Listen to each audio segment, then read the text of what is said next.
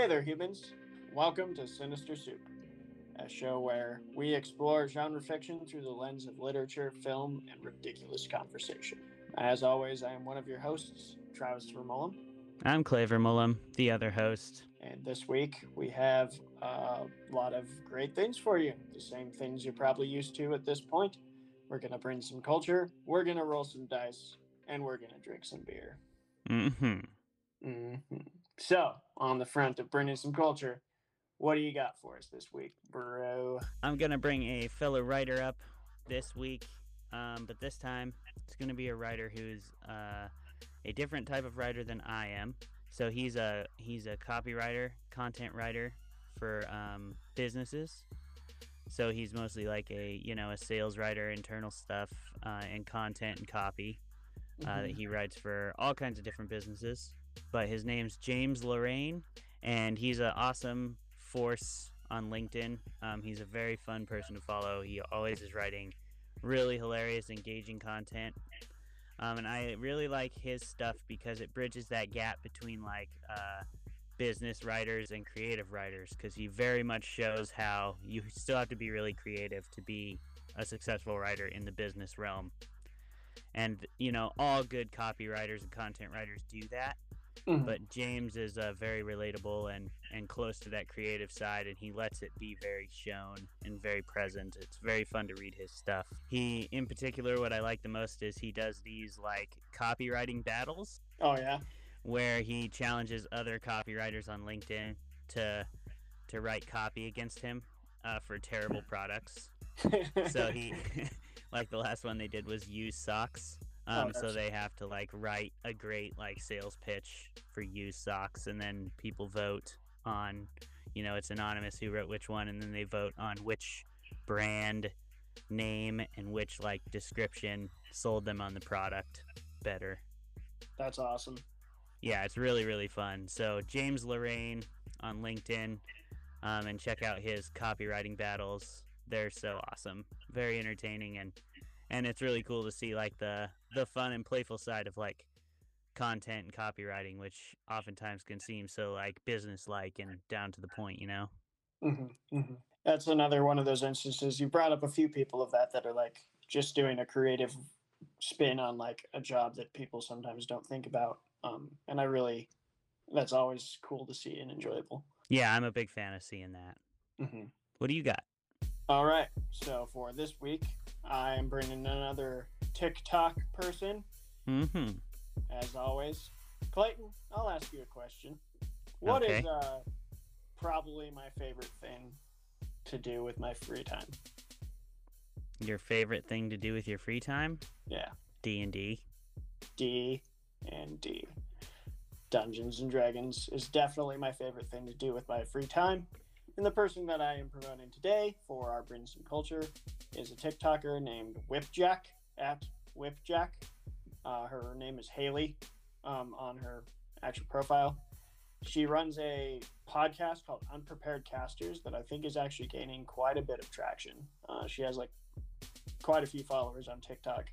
And she gives a lot of really cool Dungeons and Dragons advice, and also just kind of tells stories about the actions her parties have done and how she reacted as a DM.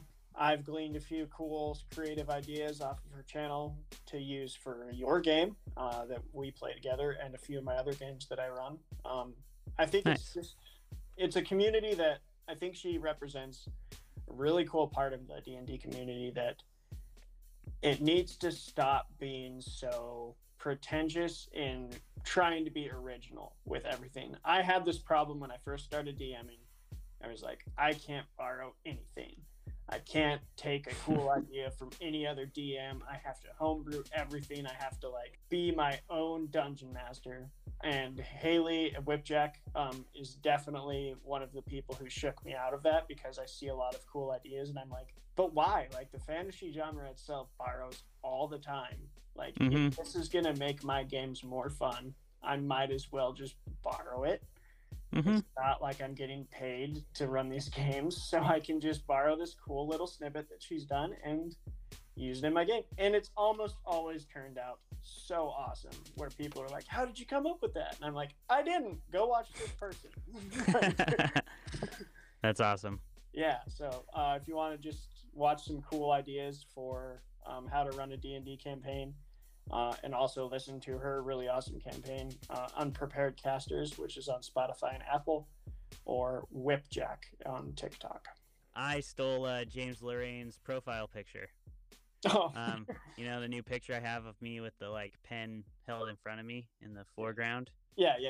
That I took that from him, and then I made a post on LinkedIn about it, like being like, "Hey, thanks for telling me I could steal your stuff, James."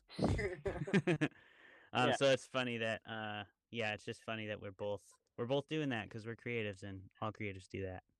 Yeah, it should be an open community in all ways, and I mean, you definitely give credit where credit's due, but that doesn't mean you can't like see a cool thing and be like, hey, that'll work in my story. Like you say, give credit where credit's due. That's what's important. All right, what are we debating today, Travis? All right, well, today, as you know, our next portion, which we had several suggested names. I think maybe, are we settling on roll for critique? No, it's too close to Critical Role for me. Okay, that's fair enough. Well, we still don't know. We were going to call it Travis Trolls. But then you won. But I won. You ruined it. The same week that we suggested Travis Trolls. Ruined it. I ruined it. So we're still looking for a name, people. If you're a listener, if you have any suggestions, what we do, we roll a dice. We debate a movie. The lower roll has to explain why that movie is complete garbage or book and deserves to not be as heralded as a classic as it is. And what does the higher roll do, bro, since you usually get it? Yeah, the higher roll gets to argue that the movie or book is a fantastic piece of art that deserves to be counted amongst the classics and deserves to and will, by virtue of its awesomeness, echo throughout the ages. Mm-hmm. Mm-hmm. Today we are reviewing a sort of modern classic horror film that, despite what you might think about it, whatever your opinions are, it gained a lot of popularity in the year that it came out, was heralded in reward season, very much talked about. It is the horror film Hereditary, starring Toni Collette and Alex Wolff. Oh, yes. All right, you ready to roll? I'm ready. Dice gods, what do we decide here? Well, 2. Oh my gosh, I got a 6. 2 in a row with Still 2 in a row. Go Birds. Go Birds. All right, cool. Right. I didn't want to argue for this one anyway. Well, who is going to kick it off? You are, because you won. I know. That's you don't know how that part works. Oh, yeah. Well, you're getting used to it, though. That's 2 weeks. All right. Well, let me just start by saying Hereditary is one of my newest favorite films. It's weird to say this. It's not one of my newest favorite horror movies, but just generally as a movie, I really, really, really enjoy this film. It's not in my top 5, but it is high up, definitely in the top 10 right now, because of the way it is shot is beautiful. The cinematography, the purpose behind every frame. Ari Aster takes his time. He lingers on things and makes you watch them for all they are, which was very much something that Kubrick did, and it brought out this feeling of dread. And I also think just underlying his horror story kind of possession tale is this theme of depression and grief and how we grieve. And he kind of addresses those issues through this horrific, terrifying lens that really forces you to look inside and wonder, how would I react in these situations? How would I react if my grief was this heavy? And I really think Ari nails that. And the performances in this movie are outstanding, especially Toni Collette. I think she was robbed of a nomination that year, or maybe she was nominated and didn't win. I can't quite remember, but she definitely deserved the hype she got for the role. her turn as the mother was just insanely talented. And I think the movie is just a stellar way that the horror genre can kind of transcend being just like jump scares and being purely rooted in this like, oh, it's scary. It's way more than that. It's like a legitimately artful, artistic view of depression and grief that was very well done. I guess so. It was, I don't know. It kind of goes back to what you were talking about with leading your audience where you want them to go. But unlike Cabin in the Woods, this wasn't like a badly billed movie that then went in a completely unexpected direction, and that's why it was misunderstood.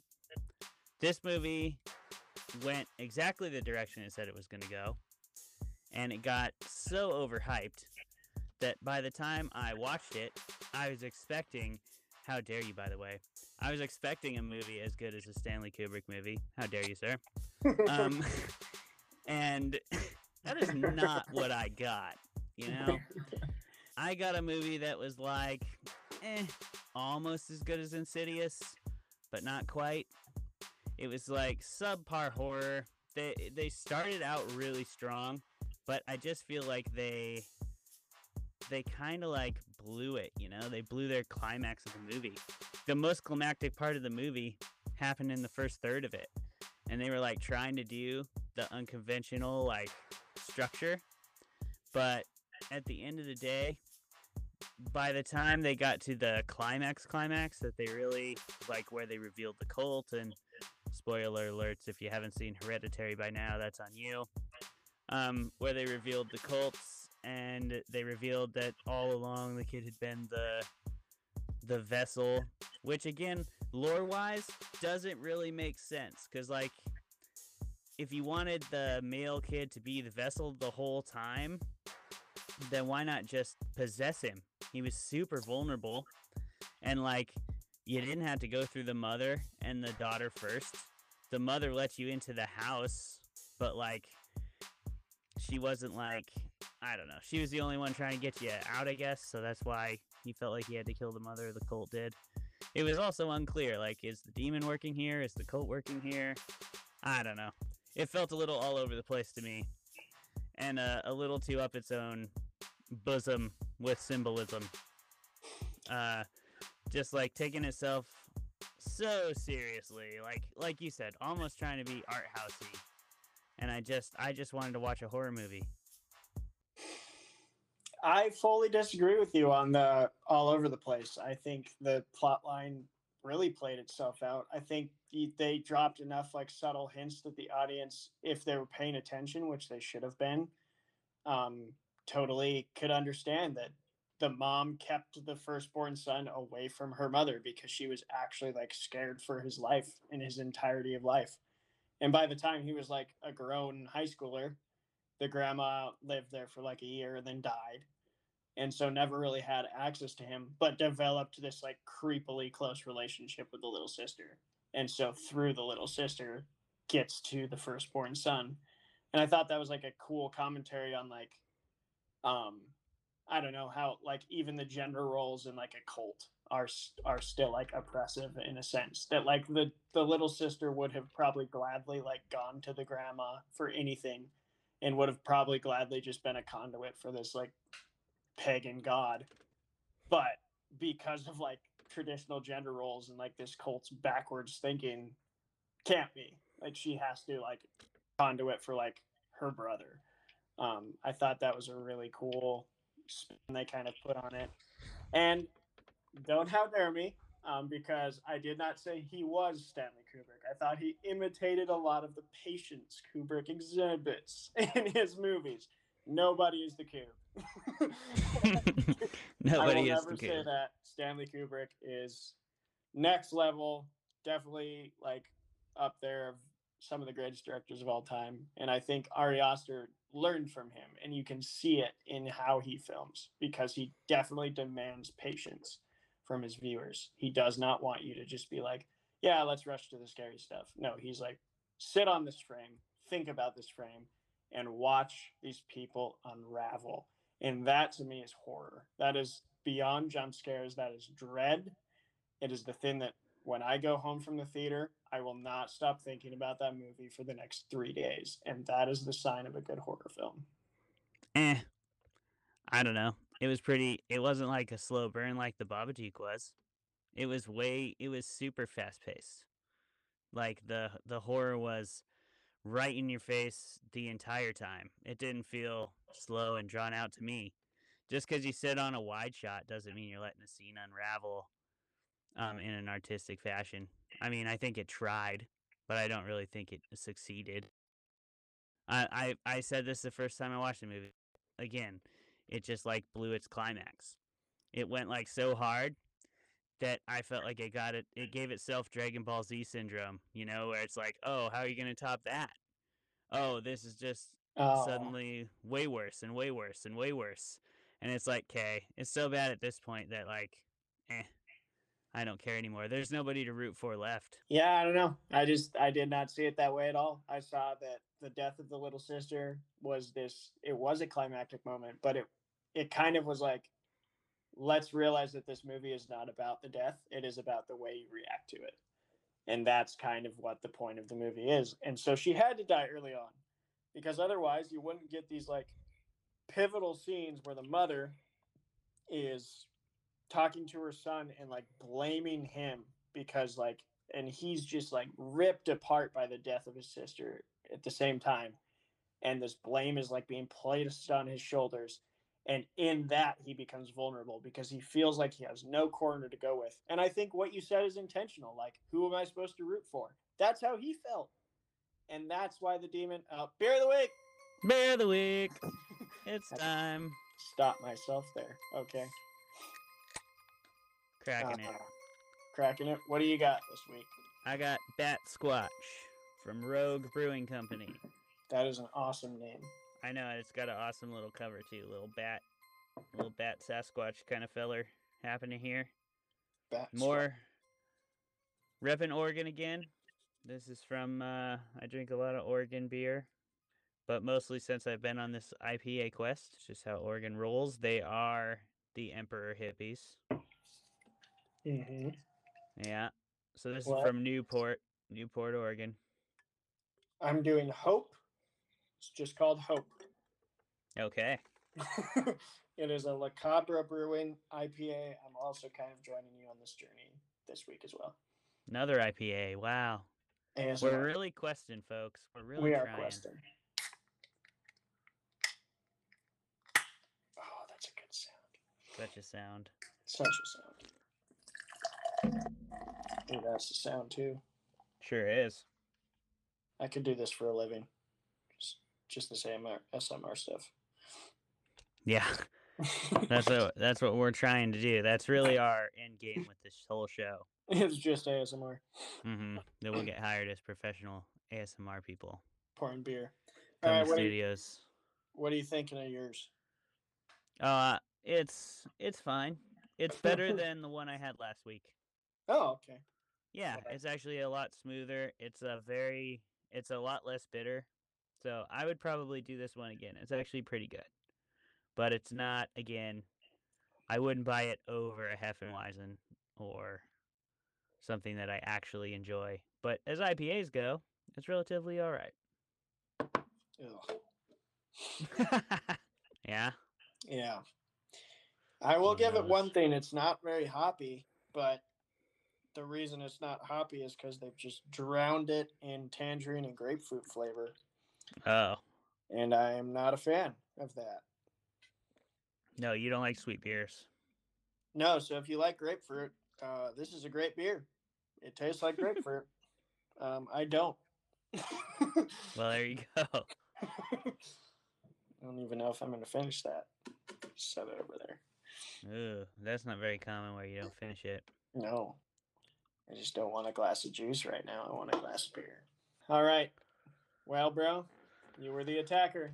What did you think of Hereditary? Again, everything I said was BS. Hereditary is a great movie. Completely agree with you that Ari is doing some very Kubrick-like things. I love the lingering wide shots. I love the pace. I love the daughter's death as a catalyst for the movie, because it's just like you said. We always think that the death of the child that's being followed around by the creature is gonna be the climax, or that child is inevitably gonna kill the rest of her family or something. That's how it always goes. Mm-hmm. And I love how this movie was like, nope, actually, she ain't got a head. Mm-hmm. So, what you gonna do about that? I'm curious. We've talked about this movie in the past, and your first impressions were not this, correct? Yeah, no, my first impressions were a little more in line with what I argued today. Mm-hmm. But upon rewatching it, I appreciated it a lot more, and I'm not sure why. I just did. I think when I first watched it, I watched it too close to all the hype. I watched it at the height of the hype. Yeah, I think that was a big problem with it, because I definitely, the hype was huge. It was so huge. Really, really too large. People were like, it was one of those movies kind of like the first Paranormal Activity, where it was like, you won't be able to finish it in theaters. You'll leave. And it's like, I have yet to see a movie that has made me leave the theater, so I really wish they would just stop advertising them like that. The only way a movie makes me leave the theater is if it's bad. Yeah, really bad. We left during that one movie. I think it was The Last Legion with Colin Firth. The Last Legion. I will never forget that moment, because that is the only movie I've ever walked out of, and it's because you walked out. I hated it too, but I will, no matter how bad I think a movie is, I will sit there for the whole thing. Yeah, I won't. I've walked out of a few. But you were like, we're done with this. And I was like, okay. It was really bad. It was really bad. But Hereditary was not. I thought it was great. Yeah, and it was really scary. I thought they did an awesome job. I mean, that scene where she's up in the corner on the ceiling, and then they do it again, and you're like, that's great. They never pointed to it. It's not actually very easy to see, but it's there. And when I notice it, I mean, that's my favorite thing when horror movies do that. So when they put the monster in the background, or put something important in the background for you to notice if you're paying attention. Yeah. And yeah, I thought it was a great spin on the cult thing. And then the other thing I really liked about it, I wanted to argue for this movie. The other thing I really liked was that they teased with the dollhouse trope, and then it was just a dollhouse. Yeah. That was so great, because I've seen the dollhouse so many damn times. Yep. And it was just a dollhouse. There was nothing weird about it. Nope. It was just a dollhouse. So and the only thing weird is that it was like what is Toni Collette's name? Character Annie's. It was Annie's only place that she kind of funneled her emotions in a completely professional way, but it was the most disturbing thing for her husband. When he walked in and he's painting the accident, and he's like, what in the hell is this? And she's like, what do you mean? It's just my work. And it's like, no, you cannot do this. And that's great, because everybody does that. They pour their grief into their activities that distract them from it, and go this is how I process. I really but when that's her job, is to make models of real life things, it's that's really screwed up. Yeah, that's really disturbing. I really liked too how the movie it had a ton of scenes that effortlessly changed from nightmare to reality. The scene when she's in his bedroom in Peter's bedroom, and you think she's sleepwalking, and she's talking to Peter, and then he's like, Mom, what are you doing? And when it goes back to her, she's drenched in gasoline. I was like, what? And then she just lights herself on fire, and you're like, oh, this is a nightmare. Hopefully. I hope this is a nightmare. And then it does go out of the nightmare, and you're like, oh, that was well done. Yeah, it's great. Yeah, they did a great job. That movie's terrifying. Definitely deserved the hype that it got. It's just any movie that gets too much hype, you're not going to like it as much. Yeah. Because you can't possibly live up to those high expectations. Yeah, fully agree. Yeah, we got to wrap it up here. That is a podcast, people. Had a good time talking about Hereditary, drinking some beer, and advertising some culture. So, where can they find you, Clay? Well, you can find me on Instagram. I'm at Clay Vermeulen Fiction. And then I'm really trying to drive more traffic to my website listeners. So if you like this content, please go to the Clay Vermeulen Fiction website. Grab the newsletter. That newsletter only comes to you once a month, but when it does, it brings a monthly short horror story. I also have fiction that I'm going to be releasing on the website, and I have regular blog posts. I write about 2 monsters a month, and then you vote on which monster would win in a fight, and then that's how you determine the short story every month. So if you want to be a part of creating your own content, come to clayvermullenfiction.com, grab the newsletter, join me over there. And if you want to follow me on any of my social media, I am at TVermolumOG on Instagram. I do polls for several different things: snacks, bands, actors. And if you want to watch my TikTok, which is mostly just me reviewing books and being a geek, I'm at TVermolum on TikTok as well. Awesome. Thank you for tuning in to Sinister Soup this week. I've been Clay Vermeulen. And I've been Travis Vermolum. And we are both still those people.